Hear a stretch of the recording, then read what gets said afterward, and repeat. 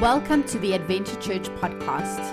If you would like some more information about us, please visit adventurechurch.co.za. We hope that you will enjoy today's message.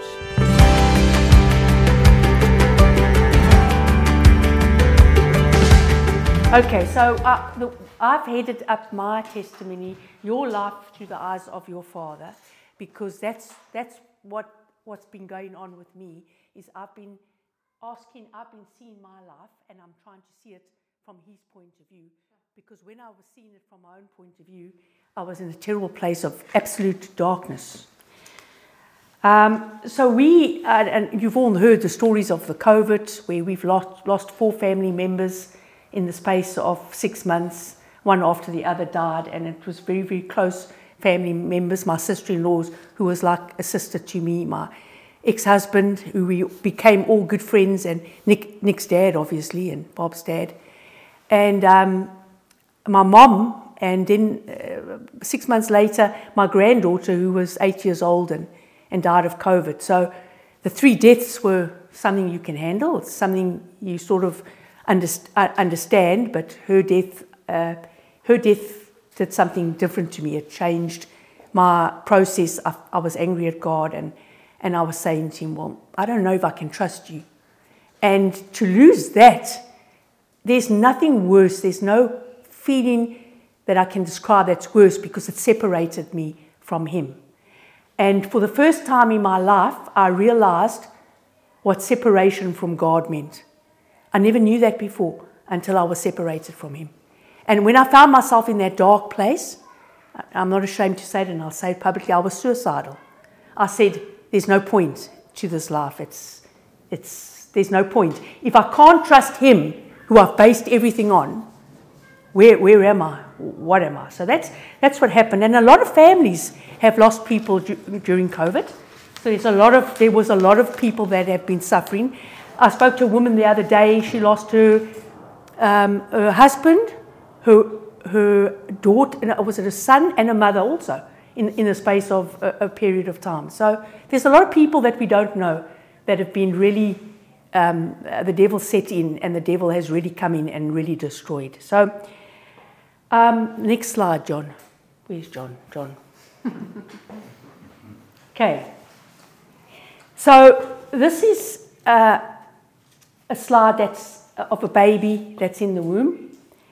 God has plans, even for babies that were in the womb that weren't born. God has plans for them, because it says, for you created my inmost being, you knit me together in my mother's womb. I praise You because I'm fearfully and wonderfully made. Your works are wonderful. So even if a baby was conceived but wasn't born, that baby is in heaven. God is raising it. There's plans and there's purposes over that child's life. It's plans and purposes over all our lives. Not one of us is a mistake. Okay, next slide. He loves you. He knows how many hairs are on your head. Okay, you can click again, John. My frame was not hidden from You when I was made in the secret place, when I was woven together in the depths of the earth. You saw my unformed body. All the days ordained for me were written in Your book before one of them came to be. That is very, very powerful, because that is the relationship that we have with Him. So that whatever's happened, whatever can happen, He's got this under control. He has a relationship with us. From when we were conceived, He has a relationship. He's got His hand on us. He's watching over us. Okay, so we can still not change it.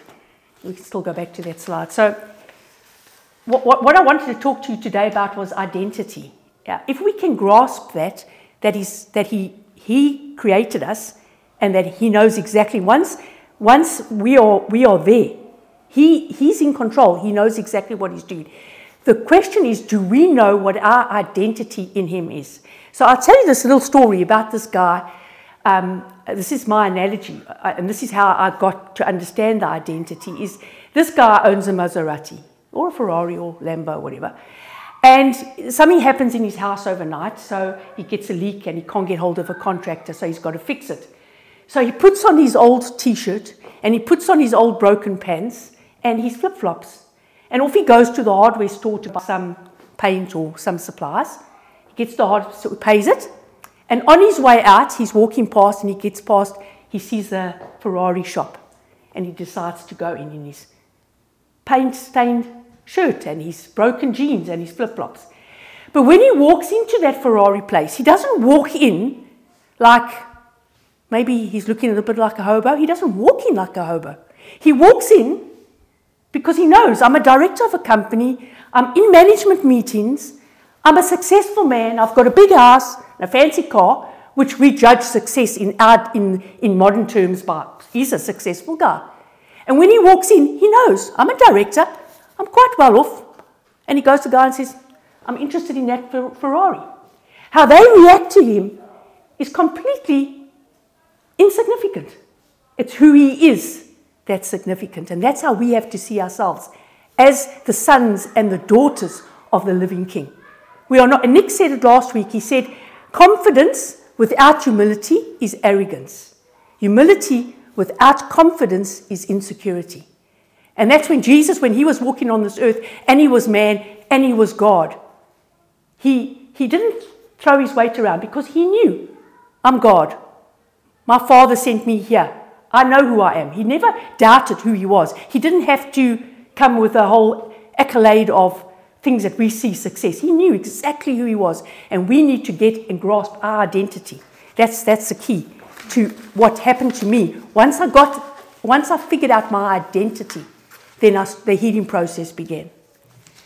So the next one, we age, we have birthdays. This is the cycle of life. Next one, there's a cute little kid. He never leaves us. He never forsakes us. Okay, he's with us. He never moves away from us. I remember my last time that I saw Hayley, it was a month before she died. She said to me, can we do, I was doing Sunday school, so I went into the room where they were, and I said, we're going to do Sunday school, and they were quite impressed. And I did this thing where you tear the cross, and she was quite impressed with this. And then I did that little Sunday school lesson where I told her how God will never leave you, will never forsake you when he's got you in his hand. And then I took her by her hand like that, and I said, hold on to my hand and hold on to my hand tight. And then I let her go down, and she held on and I held on. I said, see, you didn't fall because you were holding on. I said, but now I don't want you to hold on. I want you to trust me and just let me hold you. And she did. And I put her down like this onto the ground, and I pulled up and I said, you see, when God has you in his hand, he never lets you go. He'll never let you fall. He'll never let you get hurt. And she was very impressed with this. Later on that day, she came and she sat with me on my knee on the bed, and she said to me, Granny Merle, please tell me, you were talking about heaven and you were talking about God never leaving me. What is heaven like? And I explained to her, and I said, heaven is, you know, Hayley, how you love National Geographic? I mean, for an 8-year-old, she could sit in front of the TV and watch scorpions and ladybugs and all sorts of things, and she loved it. I said, you know, when you see those videos of swimming in the ocean, I said, imagine if you could swim in the ocean and you didn't have to have snorkels. Or imagine watching a lion and a lamb sitting together, no death, no crying.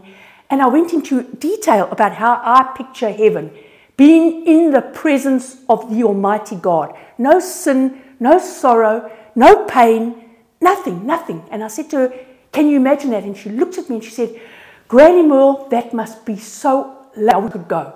She said that to me. And she said to me, I would just love to be there. And I said, my baby, you have to wait for your turn. Exactly, I checked on my calendar that day when I did that sermon.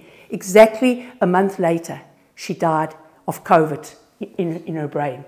And she went to that place. We were left here behind, and so that wasn't a good place to be, because now we missed her. She's in heaven. I can see when I get to heaven one day, she'll be standing with her hands like this saying, I beat you, I got you first, because everything was a competition with her. But I know without a shadow of a doubt that she was saved. And we have to know that our children are saved. Our children are saved. John took a photograph this morning sitting watching this here.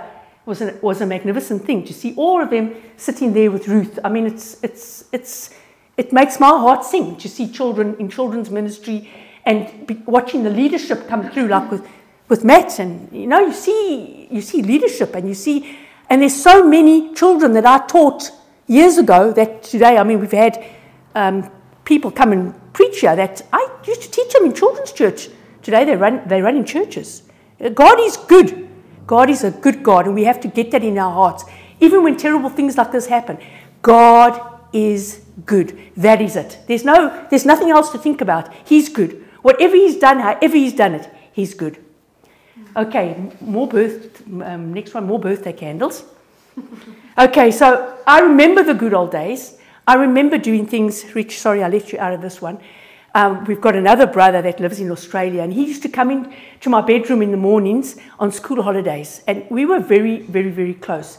And then he used to take his, these bobby socks, and he used to put them on and tuck his pants in, like we used to look like traffic cops. Then he used to come and jump on my 6 o'clock in the morning and say, let's go and play on the coal bags. And in those days, they used to deliver coal bags, and guys used to come with their sacks on their back, go into the coal bin, and pile up this bin that we had at the back of the house with coal. And what I had to get out of bed for at 6 o'clock in the morning and tuck my socks in was to go and climb on those coal things, up and down on the coal, and slip and up and down. And we used to come inside and we were like covered in coal dust. But those were the days. That was just yesterday. We used to make kites. We used to go to a hardware store. It wasn't like big hypermarkets and places. We used to go make kites and put our own little things on and fly them and make pom-poms. And we used to buy cake from the bakery and pies from the bakery. And that was just for me. It was just the other day. And now I'm standing here. Now we can do the next one. Now you grow up, you become an adult, and you guys will know, and Kai, you will know. You're planning to finish school. You're planning to buy your new car. I remember Bob, his dad, getting him a little car. They fixed it up together. It was a Beetle. They painted it together. And then what happened to the car? There was a short, and the car burnt. The car burnt down. But those are the fun days, and you have dreams, and you've got dreams, Kai. You know what you want to study. You know what you want to do. You're probably thinking about who you're going to marry and how many kids you're going to have. That's exciting times, but that's a cycle of life. We have birthdays, we get to that point, then we can change it to the next one.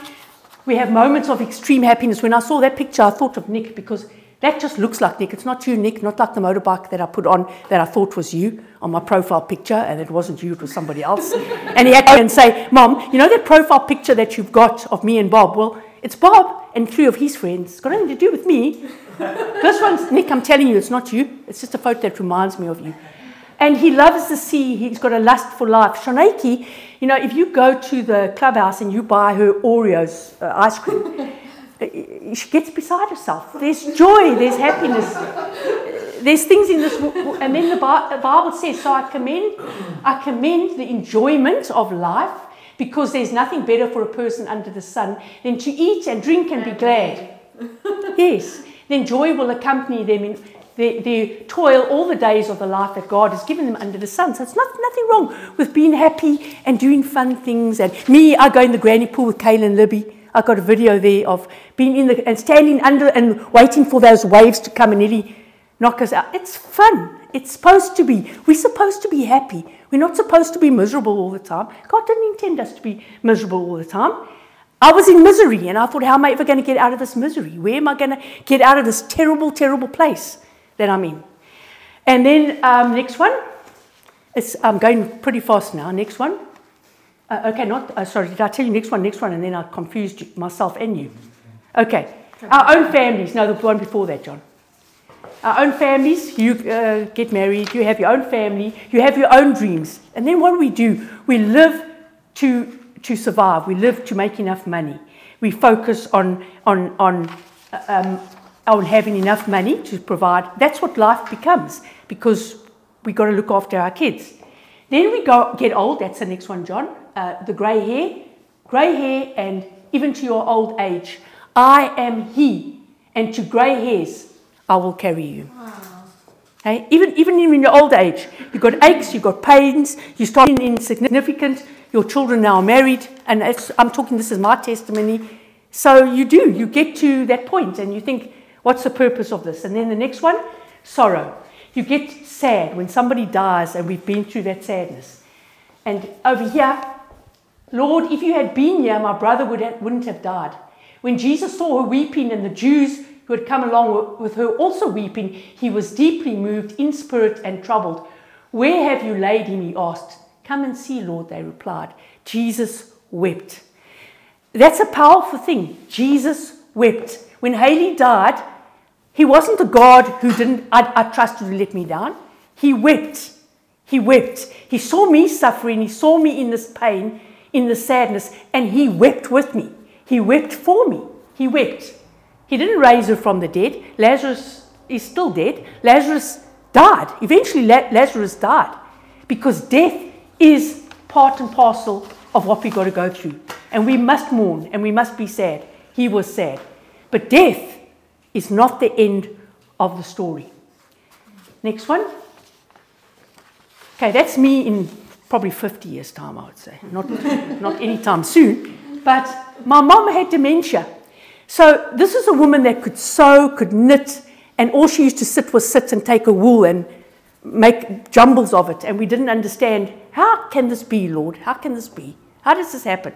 And yet, even in that place of dementia, she prayed. She used to sit and she used to say, the Lord is my shepherd. And she said it word for word. She prayed when we went on aeroplanes from, like Nick said, one day from constipation, against diarrhea. She covered everything in her prayers. She was a woman that prayed. Even in her state of dementia, she prayed. She had a relationship with him. And the one thing she always used to pray, and I'll never forget it, she used to say, sweet Jesus, I thee adore. Help me to love thee more and more. That's a powerful prayer. Because sometimes I wonder, do we love him enough? Do we love him enough? Okay, and the next one, John. Okay, and now for the good news. That doesn't look like good news when you look at it. It doesn't look like good news, but it's good news. For God so loved the world that he gave his only Son, that whoever believes in him should not perish, but have eternal life. For God did not send his Son into the world to condemn the world, but in order that the world might be saved through him. Whoever believes in him is not condemned, but whoever does not believe in him is condemned already, because he has not believed in the name of the only Son of God. And it's funny, I know I'm preaching to people here that I'm telling you guys, and you all know this. You know this. I mean, you all know this. But there's people out there who do not know this. And that's what God has revealed to me in my sadness and in my sorrow. Yesterday, Didi and I went and we were talking to a guy who also just lost his son. And he's completely on the wrong track about where how his son is going to come back. And it is a lost and a broken world out there. Okay, the next one, John. Because he's Lord and Savior of our lives, we cannot die. But there are people out there that's dying. And again, God's laid that on my heart. There are people, there's a job to be done. We are still here, we are alive. Even in our grief, there's still things that need to be done. Okay, the next one, John. Okay, and this is the beauty of it. So you've got the whole beach. I can just go back one. This is the whole beach, and this is something that I've used so often to explain to people, just to the beach. So if you look at all the sand on the seashore, and there's so much sand on the seashore, and we panic about this life and the sorrow that we're in, or the loss that we've had, or we hang on to this life, and this life becomes so important, and now you can show this is one grain of sand. This is what our life is in comparison with eternity. So I saw this on Instagram the other day, and I thought this was such a good analogy. I mean, this is our life. So here we live, here we are born, here we have kids, here we do this, and maybe we get to be old. But here we're always worrying about our retirement and how are we going to survive here. What's going to happen here? And then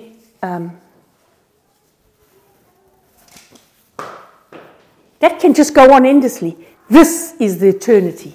This is the part that we should be worrying about. So when we're focusing on all these things here, this is the life that we've still got to live. And this just goes on and on and on. And that is another wake-up call. Okay, next one, we're coming to the end now. This is, what are we focused on? He will dwell with them, and they shall be his people, and God himself will be with them. He will wipe away every tear from their eyes, and death shall be no more. Neither shall there be mourning, nor crying, nor pain anymore, for the former things have passed away. We are living now to go into a new life, where we're going to reign on this planet for 1,000 years. We have to prepare ourselves now for the big picture. Our rewards are not here on earth. Our treasures are not here on earth. Our reward is in heaven for what we have accomplished. How many people have we introduced to Jesus Christ? How many people are dying without knowing who he is? Then we've got the last slide. It's the ultimate goal and our mandate. And Jesus came and said to them, if all authority in heaven and earth have been given to me, go therefore make disciples of all nations, baptizing them in the name of the Father and the Son and the Holy Spirit, teaching them to observe all that I commanded you, and behold, I am with you always to the end of the age. So our only aim should be on how we're living for him, for no other reason, but are we living for him? And Nick's been preaching on Acts about going out, about the mandate. We have a mandate, and we have to honor that mandate. Time is short. People are dying without knowing him. It's sort of like a race that we're running, but it's almost like we've got to get up and we've got to get a move on. Okay, the last one. This is a prayer of Francis of Assisi. He was a guy that loved animals and looked after animals, and I just want to read it. Lord, make me an instrument of your peace. Where there is hatred, let me sow love. Where there is injury, pardon. Where there is doubt, faith. Where there is despair, hope. Where there is darkness, light. Where there is sadness, joy. O divine Master, grant that I may not so much seek to be consoled as to console, to be understood as to understand, to be loved as to love. For it is in giving that we receive, it is in pardoning that we are pardoned, and it is in dying that we are born to eternal life. So that's what I wanted to say, is that we have to focus on eternity, and we have to focus on the reasons why we're still here. We still have a race to run.